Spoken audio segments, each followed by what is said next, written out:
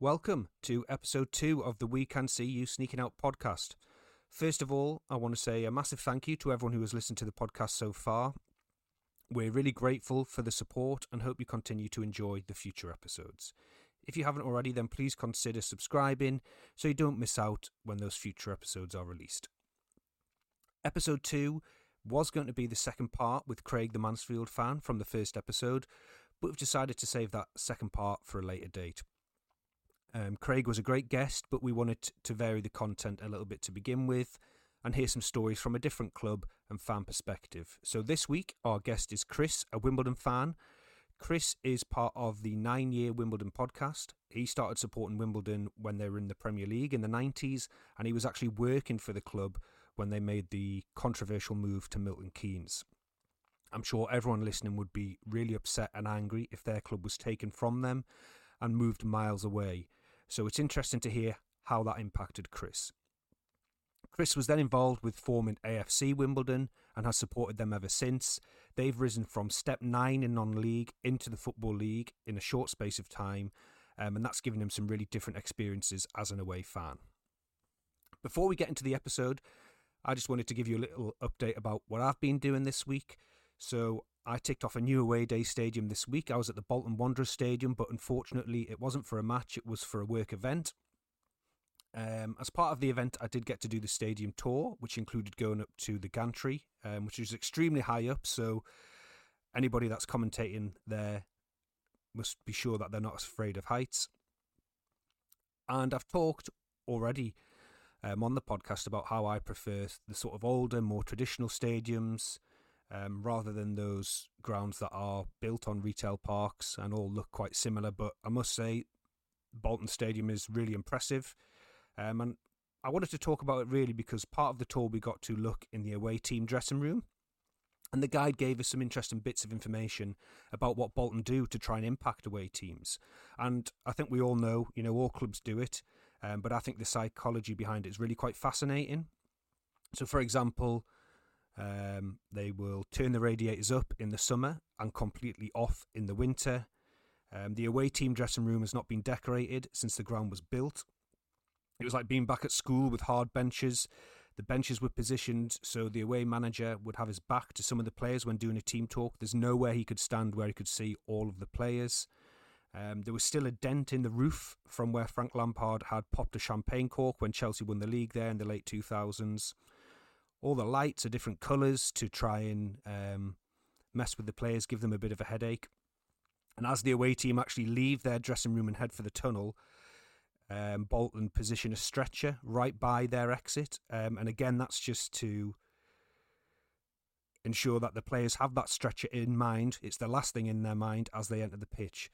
And I just thought that was quite interesting to share, particularly given our away day theme. And I think it's, as I said, it's fascinating that teams go to all those different lengths to try and get the edge over the opposition. I'd love to hear more of those. If you know of any that your club do, please send them in, along with your own away day stories, please, as well, either via Twitter or email us at wecanseeyousneakingout@gmail.com.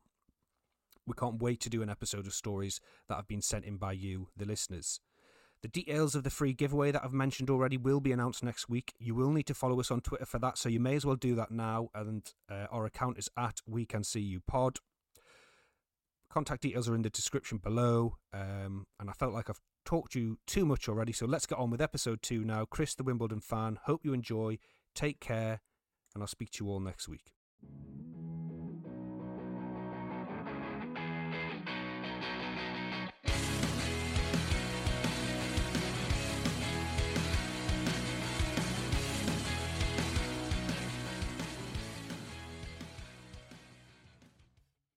Okay, welcome to another episode of the We Can See You Sneaking Out podcast.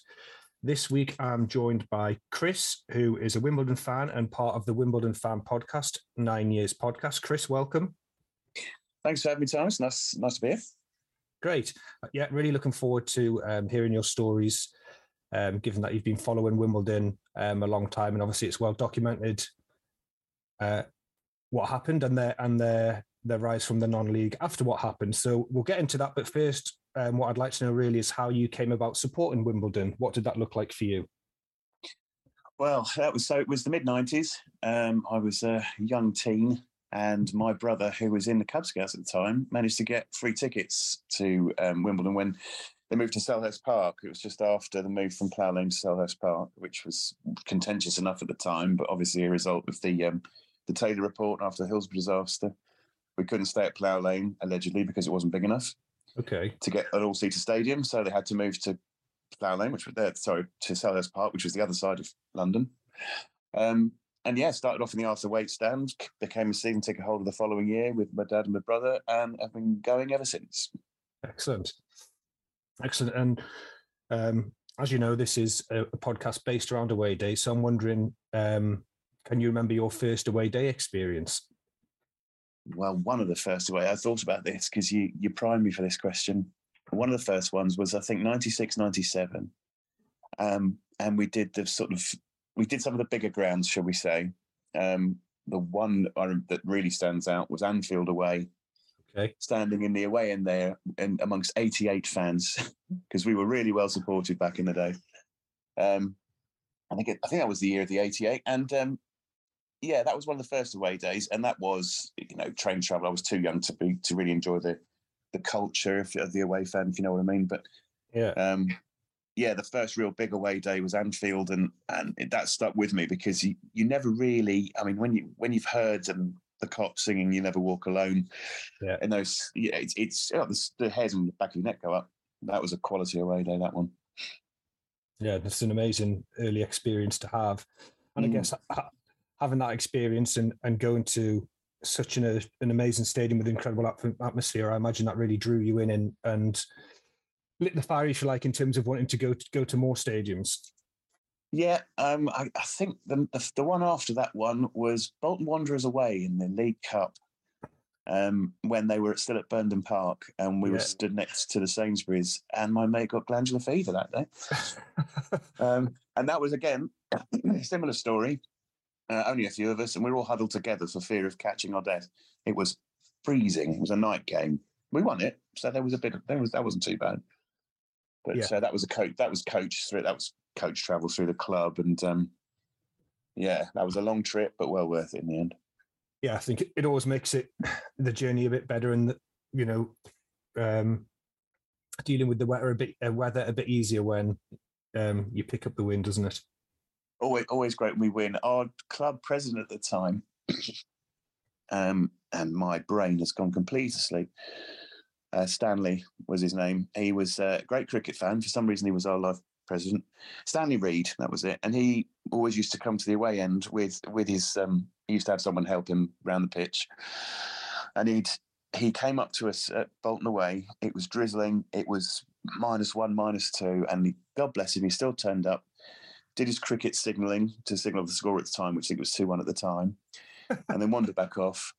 And he was great, Stan. He was mad as a box of frogs, but he always used to come and see us. And I mean, he's long since passed, bless him, but he was a great club president at the time. Really enjoyed those days. He sounds like a right character. Unusual. There's some video of him in the dressing room at, I think it might have been at Selhurst Park, and he comes in afterwards, and he always used to sing, regardless, win, lose or draw, come in and sing, "Here we are again, happy as can be," and to make all the players sing it. It was weird. Our team has always been really weird. Yeah. And again, we might get on to some of the sort of Crazy Gang days. Well, I guess was that the start of the Crazy Gang? Well, the Crazy Gang apparently was around about the 80s when it really started, when we first rose up through the divisions. Yeah. And then the branding started about in the mid-90s. So when they really leaned on that, the Crazy Gang was always around. And then some marketing genius decided, well, let's put Crazy Gang on everything. And it was on the kits, and on the membership cards, and, the first time it was really, I do apologise. The first time it really got started was obviously Motson's famous line after the 88 Cup final, Crazy Gang beat the Culture Club. Yeah. And that just stuck, like so many things do. It's still around today in some form or other. Yeah, and so how was that with, the fans when that all first started? Did people embrace that?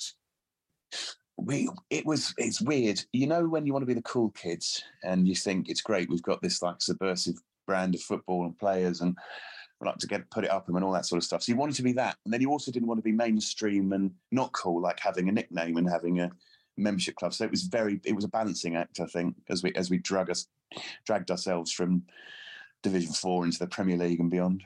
Yeah. Okay, and you mentioned there a couple of times that you didn't have a huge away following those games that you went to. So did that sort of start to change as they progressed up the leagues? Oh yeah, bits and pieces. I mean, the problem was, you know, the 90s were a funny time because you obviously started getting more popular and the Premier League launched and all that sort of thing, but we were notorious. I mean, if we'd have stayed at Plough Lane and gone into the Premier League, it would have been happy days and we would have had rising attendance and all sorts. But we literally joined the Premier League and left our home borough. And yeah, you know, it's not an easy jaunt from Wimbledon to Croydon. And imagine what it was like if he's gone to Milton Keynes. Oh wait, they did. It wasn't easy to get from Wimbledon to Croydon. I mean, this is the days before the tram existed, and you know.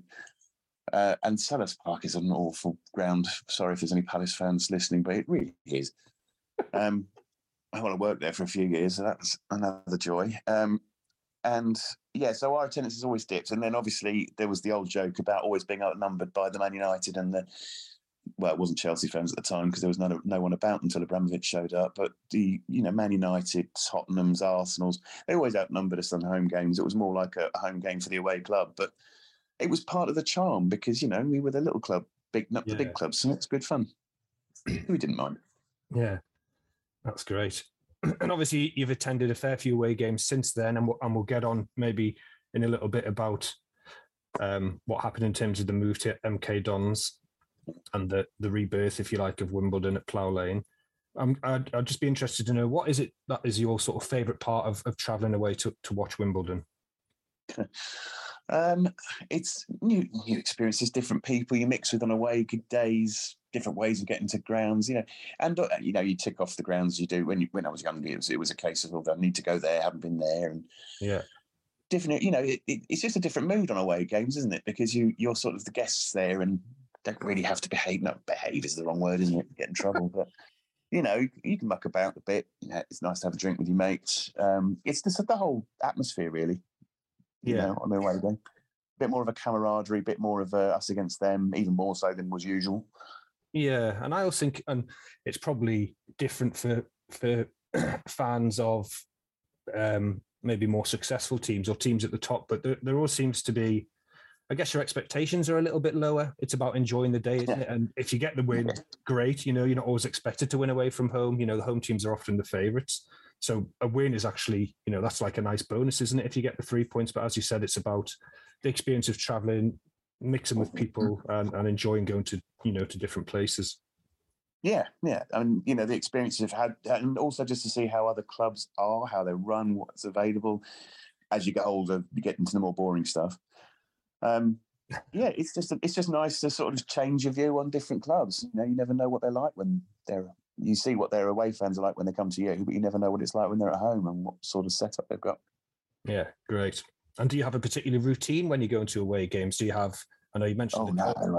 No, too old for all that. I don't have any sort of superstitions or anything. It is literally just find out what the cheapest, quickest train is to get there and get back and then find somewhere nearby. We're very boring now. Yeah, and I think we'll move on then to what happened in the mid-90s with Wimbledon and how that sort of impacted you, because I know you were involved with the club at the time, so that sounds like that might be quite an interesting story. Well, yeah, I mean, it depends if your listeners are interested in that sort of thing, but I managed to get a job at Wimbledon just after they got relegated from the Premier League because they were looking for someone to do their retail operation. Okay. Which was also about the time that Milton Keynes was floated, which is just excellent timing. Yeah. And one of the stories that stood out was the people that, because towards the end of the 90s, just to go back a little bit and rewind, Sam Amam, who was in charge at the time, biggest shyster in modern football, in my opinion, he's up there with Lorimer, sold Plough Lane from under our noses, even though there was a sporting covenant on it and pocketed 27 million quid. He also then looked for people to buy the club from him. And two Swedish or Norwegian powerboat owners decided to buy Wimbledon, which was just bizarre. Bearing in mind it had no, apart from the players on the pitch and the staff that were there, had absolutely no collateral, no ownership of anything. We rented the training ground. We were tenants at Sellers Park. It was a ridiculous investment opportunity and would be laughed out of town. When we then got relegated, after they brought in the then Norwegian manager, Egil Olsen, who didn't have the slightest idea about English football and really did our legs, we then got relegated and they decided we're going to put a figurehead in there who, Charles Coppell was his name, God love him, and looked to try and basically, it's almost like asset stripping and trying to get us out of Selhurst Park. And they wrote off all the local options and said, right, Milton Keynes is it. Milton Keynes is the end of it. And they brought in a marketing director just at about the same time I joined. And one of the first conversations I heard him have was, if we move to Milton Keynes, and I was like, just my back went up immediately. What if the people of Milton Keynes don't want to watch football on a Tuesday night? And that spoke volumes to me, because it's like, it's got nothing to do with whether they want to watch football or not. Football's on when it's on, and you go and see it. And it just spoke volumes. And then, because I was a fan as well, they were insistent to try and win me round, because for some reason, I don't know what they thought I was going to do. Okay. I was not behind the Milton Keynes move at all, but he pulled out some plans of what was going to happen at the Milton Keynes Bowl, which is a concert venue up in Milton Keynes, and they were going to park up there, I think. And because I was running the shop and the retail arm by that point, because everyone else had either been sacked or had left, I just looked at it and said, the first thing I said was, where's your shop going to be? I hadn't even thought of that. It was just like, here's 4 stands, there's a pitch in the middle, we'll go and play football up there, everybody will love it, it'll be fun. See you, me. Yeah, so, it was it's just, they put in a group of idiots who knew nothing about football. I think one of them was a marketing company for trains or something. And Coppell had run a bank. I don't know. To be honest, it fades with time. I just remember the faces in the sense of dread every time I remember them. And they naffed off to Milton Keynes saying, we're going to keep the colours and the crest and the club and the fans. And within, 6 months, they were in different colours, different crests, different fans, more or less, apart from about 2% maybe. Yeah. So it became a completely different club. And luckily, in the interim, I was around when they formed AFC Wimbledon. I was one of the first 100 or so shareholders, I think, that when we set up the Dons Trust, which run the club at the minute, or own the club, inverted commas. So I was basically playing both sides of the fence. And that first season, I was working at Wimbledon and then going to AFC Wimbledon matches. Went down a storm. Yeah, I can imagine. So you were still working in the. So where was that shop still? Was that still in the same place? That was still at Selhurst Park. Yeah. Oh, right. Still in we did open a shop on Wimbledon Broadway the year before, and it was going great guns until then. The first time that Milton Keynes was mooted and agreed, somebody put the window through, so he closed that up pretty quick. Well, it's football fans for you, isn't it? Yeah, so I guess we didn't bother after that.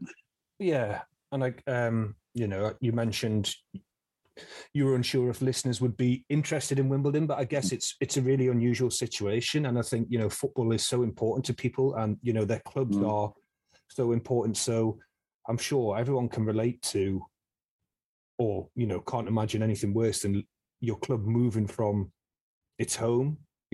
All the sort of rebranding. It must be really difficult to experience that. It was when you see, because I managed to. I don't think privilege is the right word, but I was able to see it from inside and out, and it was very much. The club was on its. I won't swear, but on its last legs. Yeah, feel free to swear if you want to. Yes, it's club was on its arse basically. There was barely any income even before the Milton Keynes thing was mooted. Crowds were diminishing because it was Championship football. And at the time, it was League, what was it, Nationwide League One, I think? I can't even remember what it was called. And it wasn't exciting. I mean, it briefly flickered, but then to make sure we didn't get promoted, they sold our best players towards the end of the season. There was definitely some skullduggery going on there, because I think they knew what they were going to do the next season. And, it was on its arse, and I understand they tried to find a solution for it, but the solution was the nuclear option, which obviously, now as you can see, bottom four of League One, and, the frenzy of football hasn't occurred. It's a regular joke that there's more empty seats than in a Milton Keynes game than there are people. But that's not hard in the ridiculous size of that stadium that they've got there. No, it's strange, isn't it? Because you mentioned, Wimbledon in those early days, you were outnumbered by away fans, and that sort of is now what's happening with MK Dons, isn't it? They're regularly outnumbered by visiting fans. Yeah, it is. The more things change, as they say, the more they stay the same. It is. Sometimes you see the highlights, and it's I'd be embarrassed, but I'm not. I don't feel sorry for them. I have I have no feelings either way anymore. It's always funny when they're losing, obviously, but I'm just, it does. I'm just, whether it's just a case of, I think up to when we played them at where we were at the time, which was Kings Meadow, which was I think 2016, and we beat them. That was the first time in the league we'd met and we beat them. Yeah, that was it for me. It sort of closed the book on it. It just proved that a fan-owned team run by supporters could have done what essentially that team did, nicking our league place. Yeah. And that was it for me. That was the leveller. That was where it was the end of that chapter, if that makes sense. And have you visited MK Dons as an away fan then? Only once. Oh no, I went in the FA Cup game we played them. That was the first time we ever played them when we were I think League Two. They were League One, and it was the first time we'd been drawn against them. And then I went as part of the commentary team for the club with the chap, because I've known the chap who does the Radio Wimbledon broadcast for a good 30 years now, and he didn't have anyone to co-commentate with, so I went up with him and we beat them up there as well. And what was the auto windscreens back then, or whatever it was called. So that was also funny. Yeah, that's great. And just to sort of finish off on that, was there? I know you said a small percentage of fans did follow them up to MK. Do you know anyone who made that decision? I know of two people that I think went up there, but what they're doing now, I don't know. I think one sort of realised and sort of woke up to the fact that this was actually crap and came back. I don't know what happened to the other guy. Right. So personally, maybe two. Yeah. Yeah. Not that many. Yeah. Okay. I mean, there was talk of all, we'll give you free coach travel from Wimbledon High Street every match and all this, and subsidised train travel. None of that appeared because it was all crap. Yeah. It was just all pipe dreams, a load of old shit. Okay, now that's awful, isn't it? It's so bad. And everybody says, "Oh, what you're moaning about? It would never happen to us." Well, going back, I mean, obviously, I mentioned to you just before we started. I mean, at one point, Luton were going to move to Milton Keynes. Queen's Park Rangers were going to go. We were going to merge with Palace. We were going to go to Dublin at one point. There were so many stupid things in the 90s. Yeah. And then the stupidest one was the one that got through. Yeah. Yeah. But there we go. Bloody hell. Well, thank you for talking about that. I know it can probably be quite painful to relive that. Oh, it's like therapy. Don't be done. But let's move on to something more positive then, and actually, the birth. How would you describe it? The start of AFC Wimbledon. Chaotic. It was, but great fun to be part of, even though I couldn't be fully into it, as it were, because I was still working in Wimbledon. It proved difficult to do both, but I managed on the first season. So essentially, after the decision of the FA, which was again heavily, shall we say, influenced by outside sources, and it was a 2-1 majority, and the Aston Villa, I think he's still at Aston Villa, Steve Stride, his name was, seems to have been the one that caused all the problems, but we'll come back to that later. A few chaps, all of whom I know, I know them personally, but not very well, said, well, let's just start a team up from scratch. It seems quite fanciful now. It wouldn't happen. And they said, we don't care how we do. We don't care how we get on. We just want to have a team, call it Wimbledon, play in Wimbledon. Yeah. Bob's your uncle. Managed to get, we did trials up on the Common where about 300 people turned up. One chap was who who came, Joe Sheeran, he played one time for a Premier League club, Chelsea, and had come on as a substitute against Wimbledon, which was really random. But he came and he ended up being our captain for the day. And we just pulled all these just random people together, made a squad of about 20, and set up a friendly at Sutton United, who were very accommodating, despite the fact they had to put the kickoff back by about half an hour because so many of us turned out for it. We packed that ground out. Yeah. And that was the start of it. And, we then had another, I think, 9 or 10 friendlies where we had, every week was a changing roster of people that were involved. And I managed to get to all those friendlies bar the last one, which was Slough Town away, I think, and was the only one we won, of course. But yeah, we went to all sorts.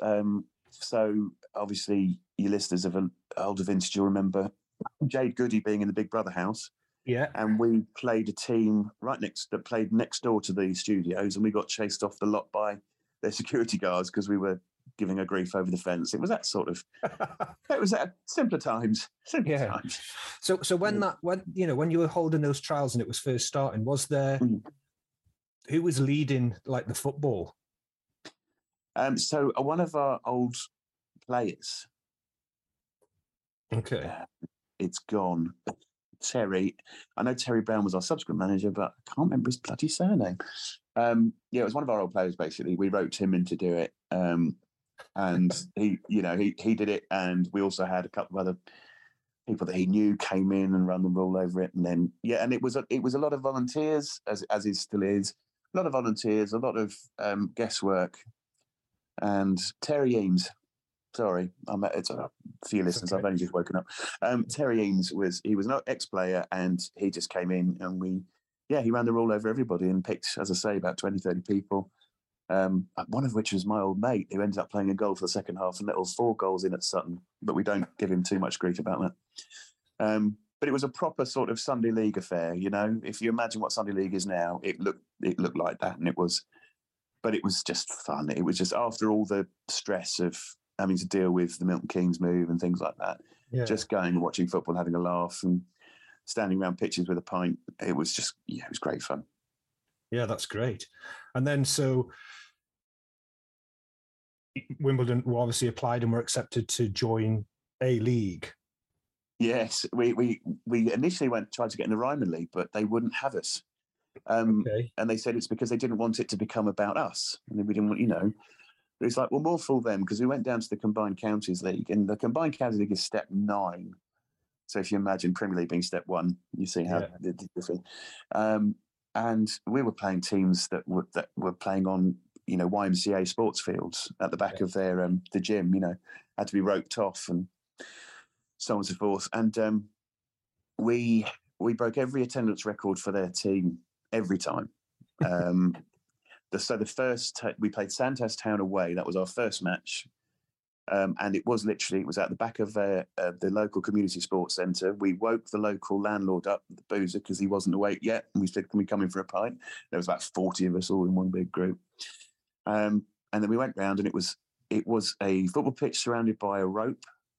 And they'd stacked hay bales so people could stand and sit on them around the ground. And it looked like a village fete. They had the temporary toilets in the corner. They had burger vans, the whole lot. Their previous record attendance, I think, was in the 50s, 57. Okay. We took 2,500. All crammed into that one field. That's incredible. And that must be incredible for the players as well, who are obviously used to playing at that lower level in front of maybe smaller crowds. To have that following must have been, it was a massive draw for us back then. Massive draw. There are certain players that played for us who would never have come to us in a million years if we hadn't have been, playing in front of 4,000 at home every week. We actually had at one point we had a New Zealand international playing for us. Okay, who was that? Shane Smelts. No one will ever have heard of him, but he's in fact, I think he played at the World Cup, not the last one, but the one before. Bloody hell! Whichever one New Zealand actually got qualified for. But yeah, he played. So yeah, he was there when he was obviously a lot younger. And then there were other people like the names you could rattle off. One of the people that played for us in the first year. I don't know if you remember the News of the World journalist that got imprisoned for hacking, I think it was Millie Dowler's phone, or it was involved in all that. Jesus. He played for us. Jesus. Okay, so that was... I think it was him. Okay, so was that after that was after that had happened? I think, yes, it was. Yeah, I think it was. It was between when it happened and the investigation. Okay, because I'm just wondering, was that... Getting the timeline straight. We didn't know about it. We didn't know about it, basically. I was just going to say, that was going to be my question. How would that fit with the values of the club? Oh, Lord, no. No, we didn't have anything like that. No, we wouldn't do anything like that. We also had DJ Harvey. Yeah, I was just going to ask about him. God bless him. Yes, he was there. Was he good? So. He was quite decent, actually, yeah. I mean, he's still involved. I think he's doing a fundraiser this year with Jay Buthroyd. It's got nothing to do with Wimbledon, but other than the fact that he used to play for us, he appeared at Plough Lane the other week just to sort of give it a bit of a push. Legends versus celebrities or something. I would love to plug it, but I couldn't tell you for the life of me what it's called or where it's being played. But yeah, he was quite decent. I think he played left back or left wing. Yeah. And he put himself about a bit, and obviously for the level, it's what we needed, really. Yeah. So, sounds like a really interesting and exciting, and as you said, fun time. What I really, and I know you've mentioned obviously Sandhurst Town there. Have you got any other sort of memories of those early away days when you were in the lower league, and how was that? Because you've gone from, haven't you, going to Anfield, Old Trafford, etc., suddenly to a very different environment. So I'm wondering how that was. It was culture shock. But you sort of got used to it after a few games. I remember going to Merstham, which is down in, because we were all playing sort of clubs around southwest London and into the home counties down below. Merstham was one that stood out because they had to hire a massive marquee to put behind because their stand had recently burnt down. They put a massive marquee out the back, and apparently the night before, the chairman and his wife were buttering rolls the entire night to sell in the marquee. And they were expecting about 2,000, which they got, but not everybody wanted a cheese roll. So at the end, he was handing them out from a bin and just getting, so as you're leaving, he was handing these cheese rolls out. It was hilarious. But as a result of us taking that many people for 2 seasons in a row, because we didn't go up the first year, they managed to get a new stand put in and got their ground grading up, and then they're still going strong from memory. I think they are. A lot of teams like that did benefit from having us in there, which is why I say when Ryman didn't let us in, it kind of bit them on the backside, because that was when we were constantly taking 2,500 at every ground we went to. Yeah, as you said, that's it's not just about you then, is it? It's actually benefiting all the other teams at that level. Yeah, I mean, no one knew we'd do that. I mean, it was a bit of a fanciful thought that we would take that many people away, because we weren't even taking that many people away in Nationwide 1 at the time. Yeah. But I think because it was all local teams, because it was this whole new thing that was, I mean, you didn't know who was going to play week off week. It settled into a pattern after a while, but I always remember if you were disappointed if you didn't see Keith Ward playing as a part of a back four, because he was a big sod. He scored one of the first goals as well. Right. And Kevin Cooper, who is not the Kevin Cooper that played for Wolves and Birmingham and Wimbledon, is a different Kevin Cooper, who is still our record goal scorer, because I think he scored one in every game or every 1.5 games or something.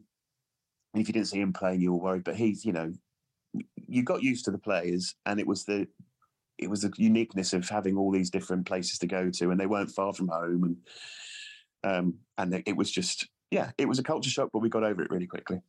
Yeah, that's great. And then obviously Wimbledon started to move up the leagues. Yeah, where else have we been? We've been Ryman 1, which we blew through and won on the first attempt. So can I just ask, sorry, when Ryman said, I just want to try and understand the ladder. Yeah, no worries. So did you then get promoted from that combined league into the Ryman League? Yeah, so the Combined Counties is a feeder into the Ryman League Division 1 level. So there's 4, I think at the time there were 4 different branches, depending on the area of the country you were in. And each of those 4 had a Premier Division and a Division 1. And then in the Division 1, you had feeder leagues, which could be a number of leagues. Yeah. And people were promoted based on how they did in those feeder leagues. Yeah. So it went from the combined counties to Ryman Division 1, which we breezed through, then to the Ryman Premier League, which we were in for 3 seasons, got promoted via the playoffs. Then the Conference South, as was, which is National League South now, then the Conference, then League 2, League 1. Okay, so although Ryman had rejected your application to join them initially, they couldn't actually, there's nothing they could do, is there, about you getting promoted from that? Not a damn thing, and we did have a laugh when we did it. Yeah, but that was amazing. That first season in Division 1 was part of the main part of what still is the current English Senior Football League's unbeaten run record. Okay. I think it's 78. We went 78 games without being beaten. And so, yeah, I mean, don't get me wrong, some of them weren't classics and 0-0s and all sorts of things thrown in, but yeah, of a league unbeaten run in English men's senior football, we are still the holders of that record. That's incredible. And as you said, I guess a lot of that is down to the large following, which attracted stronger players. I guess, is that fair? And I guess gave you a bit of a bigger budget in terms of, gate receipts. Was that again allowing? Oh, yeah. I mean, it was attract. Obviously having that money behind us helped. It wasn't the be all and end all, because some of the people in the high divisions were still expecting, higher wages, and we weren't. What's the best way to describe it? We weren't pulling a Man City and like dragging all these superstars in of the non-league world all the time, but we had a good spine of very well known non-league players. John Main, Danny Kedwell, also of that sort of time, they were the players that you'd want in your team. So much so that Steve Evans. Sorry, I realise for some of your supporters that'll be a swear word. But Steve Evans tried to buy Danny Kedwell from us when he was at Crawley, Evans, and when they were non-league, and we were the division below, I think. And he tapped him up illegally, and so there was a whole hoo-ha over that. In the next game, basically, one of the people who set the club up did 20-odd white T-shirts with Danny Kedwell's face saying there are some things money can't buy, because we were playing Crawley. That's class. And we played Crawley that season, and that's the sort of thing we always used to do. It was good fun. Yeah. That's great. And then, was there a time then when you thought, actually, this is going really well, there's a real possibility here of us getting back into the Football League? Yeah, no one really believed it, but the fact it only took us 9 years, hence the name of the 9 years podcast, by the way, if anybody's asking. It took us 9 years was nothing short of a miracle, I think, especially when we were 3 seasons in the Ryman Premier and we kept stalling, and we just thought we were never going to get there. And luckily we got there. I think that if you can pick a time in those 9 years where you really thought we had something, it was as we won the playoffs for the Ryman Premier to get into the Conference South. And then I think we were only 1 season in Conference South before we went up again. That really was the tipping point, I think, when people started to think, actually, we've got something here. Yeah. Yeah, that's great. And was there then, and I know it's difficult, isn't it, because you had been formed for such a short time, but was there like an expectation or a pressure from fans who wanted to sort of move up quickly? How did that work within the club? I don't think there was at the time. Sorry, hold on. I don't think there was at the time. It was more a case that we were just happy that we were able to have a club to support. It was called Wimbledon, and it was one in the eye to the FA. I mean, we're the thing that the FA really doesn't like admitting that actually worked, and they shouldn't have authorised the move to Milton Keynes, because we proved that if they'd have just said sold it, as we see lots of examples now in the league with, Luton yourselves at one point were fan owned, and Exeter, another one good example. Yeah. It was possible, and the FA had the right hump with us when we first started. So it is, there was no expectation when we first started. The only expectation was that we existed, and we were sticking 2 middle fingers up at the FA. Yeah, that's great. That's great. Okay, Chris, so you then started to, as we discussed, move up the leagues. You've made it into the Conference South, the National League South as it is now, and into the National League. Were there any other, I guess the grounds started to improve, the grounds that you were visiting. So were there any other away days that stick in your mind from that time? So, regrettably at that time, I just started working for the Met Police, and don't all boo at once. So my attendance at matches started to dwindle a bit, but there was still the occasional one I'd go to. I think I remember in the Conference Prem, because obviously, like you say, the grounds were getting more impressive. We were playing teams. Wrexham, Cambridge, I think, was in there that year, and Mansfield. All sorts of teams now that staples. Or well, not so much Cambridge maybe, but Mansfield and Wrexham's, and Grimsby were there, I think, Darlington, York, all that sort of what you at the time would have considered league standard teams. Yeah. And we were somehow blazing up to second place and managed to get to the playoff final, which I know is a sore point for yourself. Yeah, I was at that playoff final. Yeah, so was I. Yeah, as a Luton fan. Yeah, and I can remember bits about it. I do remember, obviously, Luton had a larger following than Wimbledon that day. Just a bit. But I guess for you, that must have been quite amazing, as you said, in such a short space of time to go from, watching them at Sandhurst Town to then progressing through the leagues. And now all of a sudden you're back at, a quite impressive new stadium with the obviously possibility of getting back into the Football League. So do you want to tell me, how that day was for you and what your experiences were? That day I was meant to be at work, and I didn't go to work. Naughty boy. And that's all been sorted, if anybody's listening. Current environment, you never know. That was a train journey up with my dad and my brother, and my mates met up there. And of course it was in Manchester, which was very annoying. I forget why. There was something else going on at Wembley. Was it a concert or something? I can't remember. Oh, it's bloody ridiculous. It was the one year we get there, and of course it's up in Manchester and not Wembley. But we persevered and we got up there, and yeah, it was, again, we went there in more in hope than expectation. Yeah, I mean, Luton, with big club, definitely not deserved to be in. Obviously, because was it the season before you had that ridiculous 30-point deduction? Was it? I can't remember if it was that season after, but obviously Luton spent, after that 30-point deduction, had 6 or 7 years trying to get out of the conference.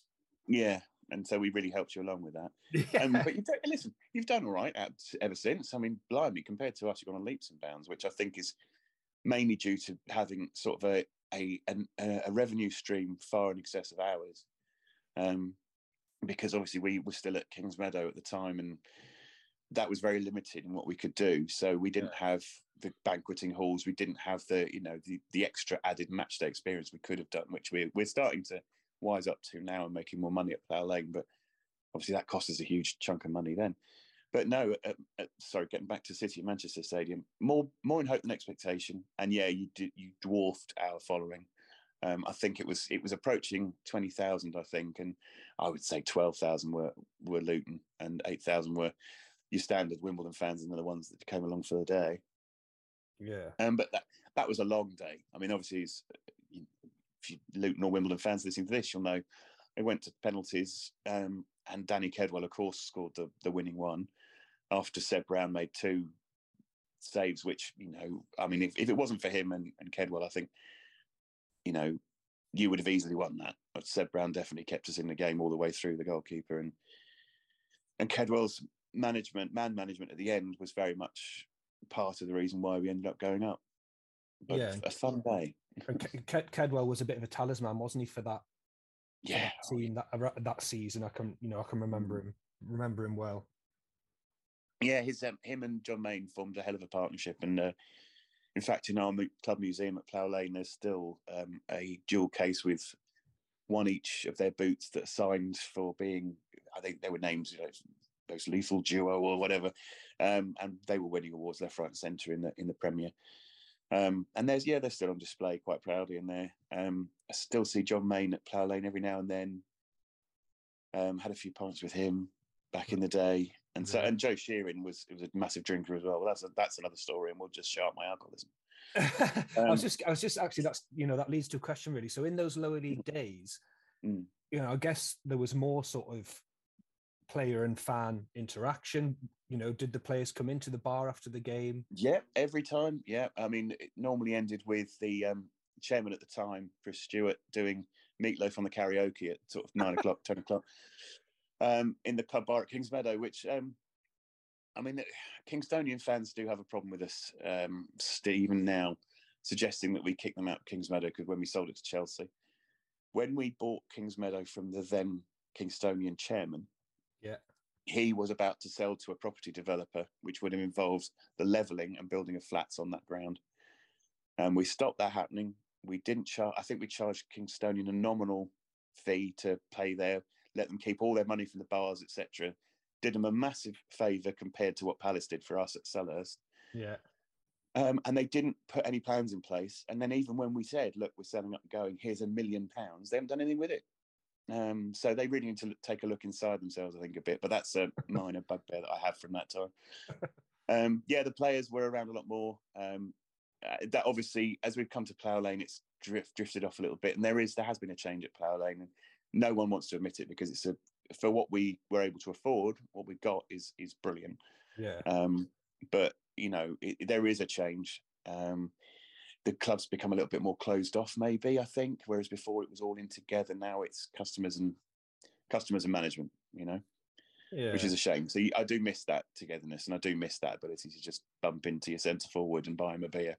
Yeah, and that's interesting, isn't it? Because I guess, if what had happened, never happened, if the move to Unkin Dons never happened, you would have never experienced that. Never would have had it. But now it sounds like actually there's part of you that misses that as well. Yeah, definitely. It's weird. You don't know what you've got till it's gone. And when we were consumers of the Premier League, and when we were there, I mean, once I got a job there, I started off by going into the club shop just as a supporter to help out, and then I got the job. After the matches, we'd go up into the members' bar, and and it was the players' bar at the time. Yeah, and you'd see some of your favourites walking in and stuff, but they were still sort of, god tier. You didn't really approach them unless you knew them, or unless you knew someone who knew them. But when we moved into Kingsmeadow, and then the players were actively encouraged to come into the bar afterwards. And to be honest, some of them, it was interrupting their Saturday drinking session. So the fact they were able to come into the bar afterwards was great. And and there was a lot more of a community feel. And we try to keep that going at Plough Lane, but it's definitely on the wane, sadly. Yeah. Okay. So getting back then to that, obviously incredible day at the Etihad Stadium for Wimbledon's fans, promotion back to the Football League. Did that feel different to, the previous promotions? Because there's always, I don't know what it is, but there's something about the Football League, isn't there? It's sort of what lots of non-league clubs strive for. And I know you've touched on actually things are not necessarily better in the Football League, but did that feel like a sort of turning point? Well, that was always our aim. Our aim was always to get to the Football League to prove the final point. Yeah. Which is that, because one thing we were scoffed at, there was, I'll probably mess the quote up, but one of the findings of the panel that initially allowed the move to Milton Keynes, shall we say, said that the possibility of a club being run by fans rising from the ashes, like a Wimbledon AFC, for example, basically they rubbished it. They said, well, it wasn't going to happen. If they sold it up to the fans, it would just fold and die. And it was our way of saying, we may have gone down a few divisions, but by God, we came back up again. Yeah. So that was our sort of. I do remember one of the commentary team sort of almost squealing in disbelief when the penalty went in. We're in League Two. It was just crazy.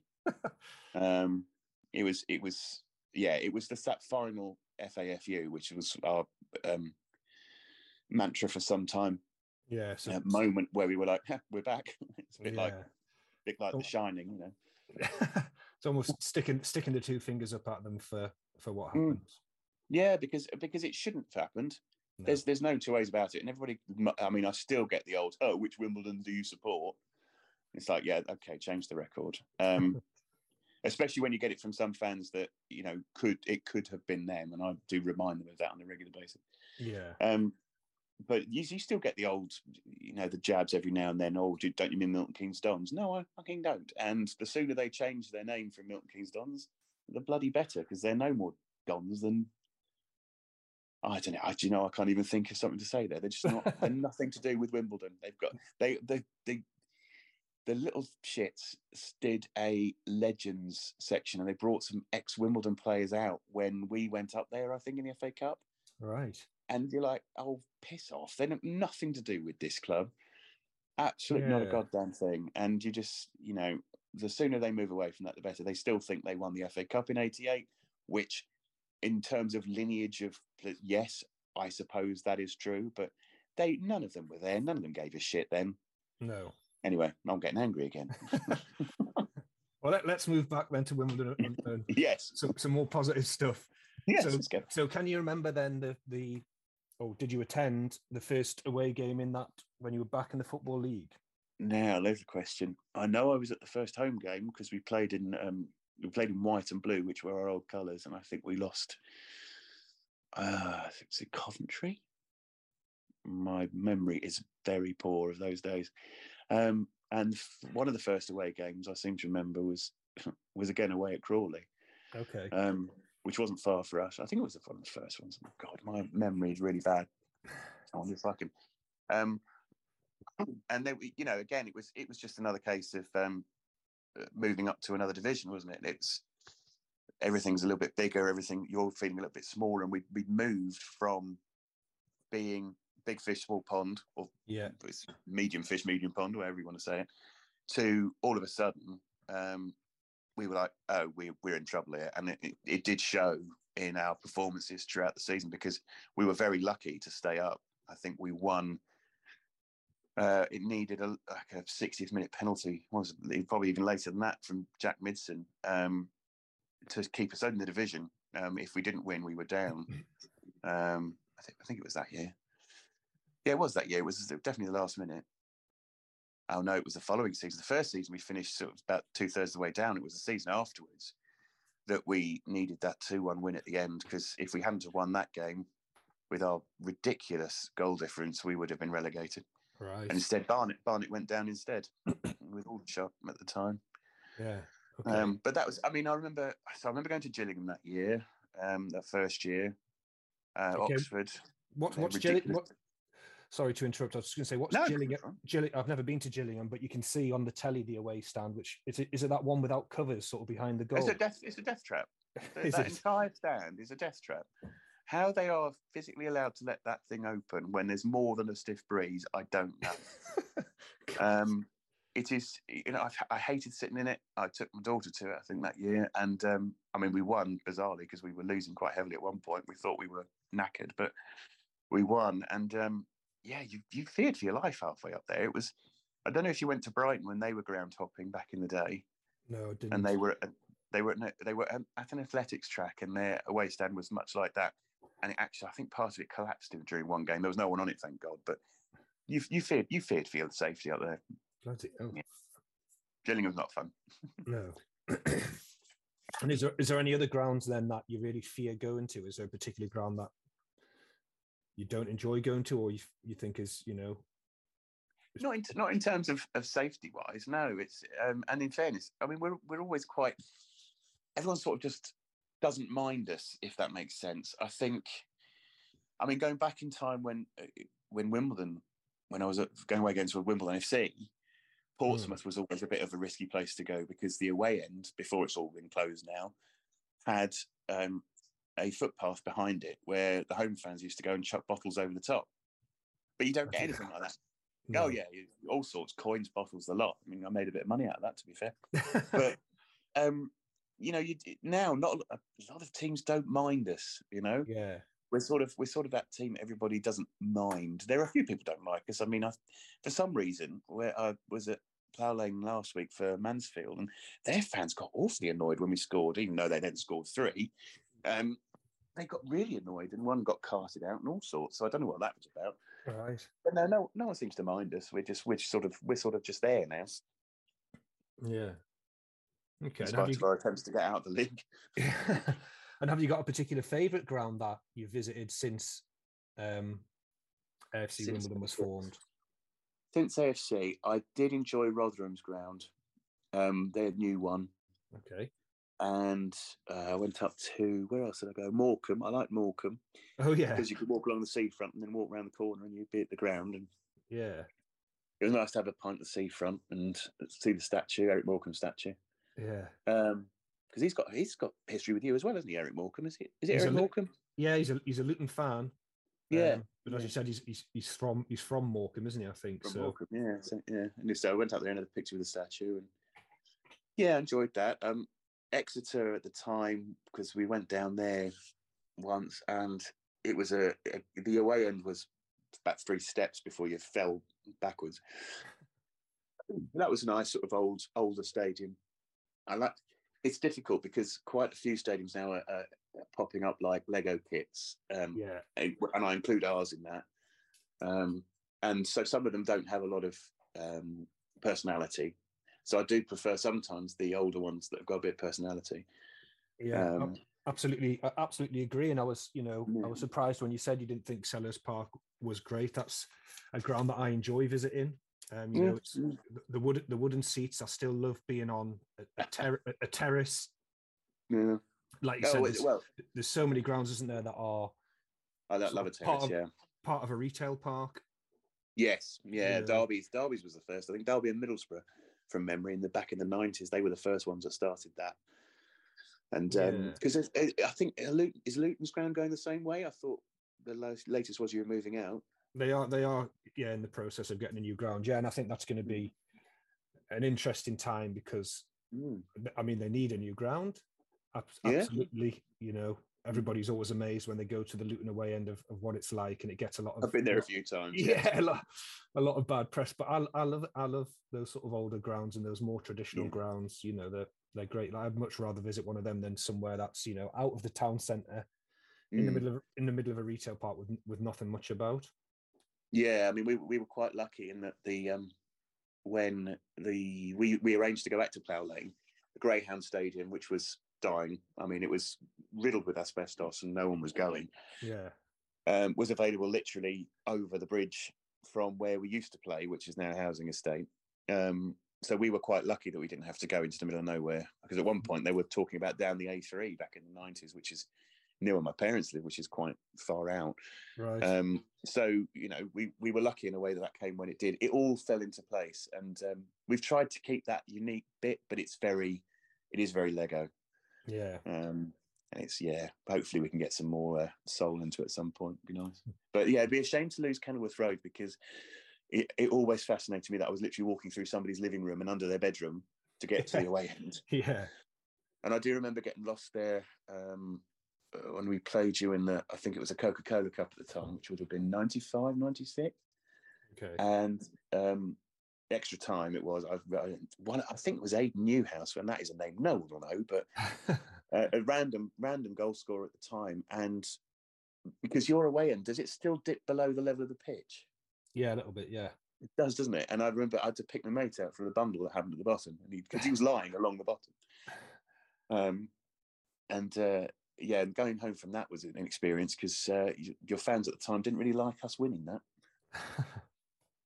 Walking across the because you've got nearby, you have a roundabout that's sunk into the ground and the bridges that go across it. Is that still there? Yeah, I know. Yeah, we were walking across that, and some bloke threatened to throw us off it. Dear me. We were only 15. But it is what it is. It is. But yeah, that was one of the first away games I went to, because it wasn't that far away. Right. Was it 96, 97 maybe? I can't remember. Yeah, but that would be a great loss, because it would be great for the people that live around your ground. Yeah. One of them might even get a garden out of it. Yeah, we'll have to see what happens with that. Yeah, knock through. Okay, so then in terms of moving forwards, what are the hopes for Wimbledon and for Wimbledon fans? Not getting relegated. That has always been our aim, whatever season we've started. Because to be honest, since we came up in the playoffs in 2016, which is another away day I went to, and I was actually on the pitch for that one. Okay, do you want to tell us about that? I can do, if you want to come back to that one. That was against Plymouth. A mate of mine has dressed as the mascot for about 14, 15 years. Okay. as the Womble, Hayden the Womble. And he asked me a couple of years before. He said, occasionally on a match day, I need someone just to make sure I don't trip over, kill any children, that sort of thing. Yeah. At Kings Meadow. And I said, yeah, no worries, I'll help out when I can. And that became a regular thing. So I literally just follow this bloke round in a massive furry Womble costume. As he drags his bin round and bangs it. Because it's, Wombles at Wimbledon and picking up rubbish and that sort of stuff. That has continued into Plough Lane. But so he asked me to go to Wembley for the day. To make sure he didn't fall over and so on and so forth. And yeah, that was an experience because we basically went up about an hour and a half before kickoff. We were stood on the pitch, walking around and seeing the fans. But Wembley's terrible because you've got that huge sort of floating moat thing that's made of wires that you can't really get anywhere near. Yeah. We walked around, went back into the dressing room, came out after we won, which was unexpected as well because Plymouth were odds on for that. Yeah.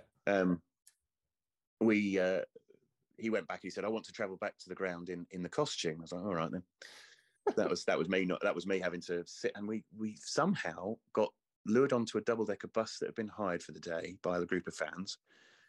Stopped at several pubs on the way back. He was absolutely. I mean, those things are not cool.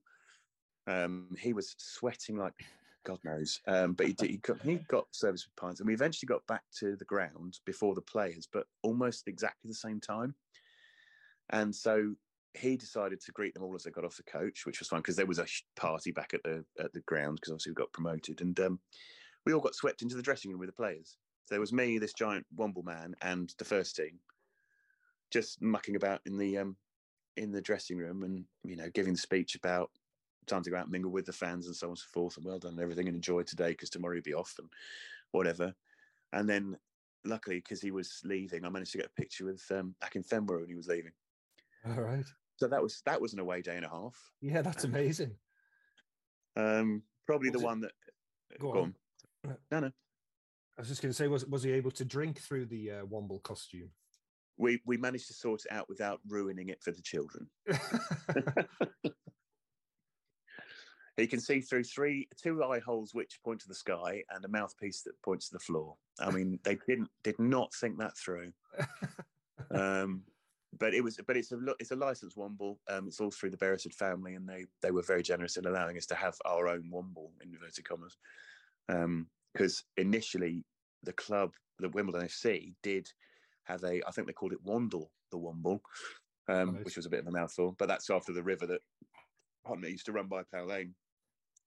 But that got canned after a year because they went to Milton Keynes and didn't give a shit. Yeah. And I interrupted you there. Were you going to lead on to something else then? Oh, no. I think I was rambling. Okay, well, that feels like a good way to finish the Womble story. Obviously, the promotion at Wembley, that was up to League One, wasn't it? Yes, it was. And then we've had 5 seasons of utter drivel, and then we got relegated last year. Yeah, so back in League Two, but still in the Football League. Yeah, which has always been the aim. Yeah. Have you had any sort of major cup ties or anything that you've been able to go to over the past few years? Only ones where we've lost. No, there's been. We are very much. We've had to cut our cloth. When we bought Plough Lane, we had to. At one point, we were going to lose it completely because we just didn't have the cash, and several fan-backed projects have basically paid for the ground. So we are looking at the minute just to keep on an even keel, which means we can't go massively into the transfer market. Yeah. We do rely on away game cup matches, for example. We've had a couple in the recent past. We were away at Tottenham and one away at Arsenal, I think, and that's obviously helped. Yeah, but we're not raking it in, but at the same time we're not hemorrhaging money. So we're just, until we start to sort of tip that balance in our favour, getting the big sponsorships in, getting the big money-making things we can do from the ground, we are just staying on an even keel, and that the key for that is staying in the Football League. Yeah, great. Well, thanks so much for your time, Chris. It's been great, and like I said, I think Wimbledon's a really interesting story, and I think it also highlights actually, there's more to football, isn't there, than just the Premier League and the Championship, if you like. There's some, fans are having incredible experiences at all levels. So I really appreciate your time. No, thanks for having me, and good luck with the podcast. I hope it goes really well. Thank you.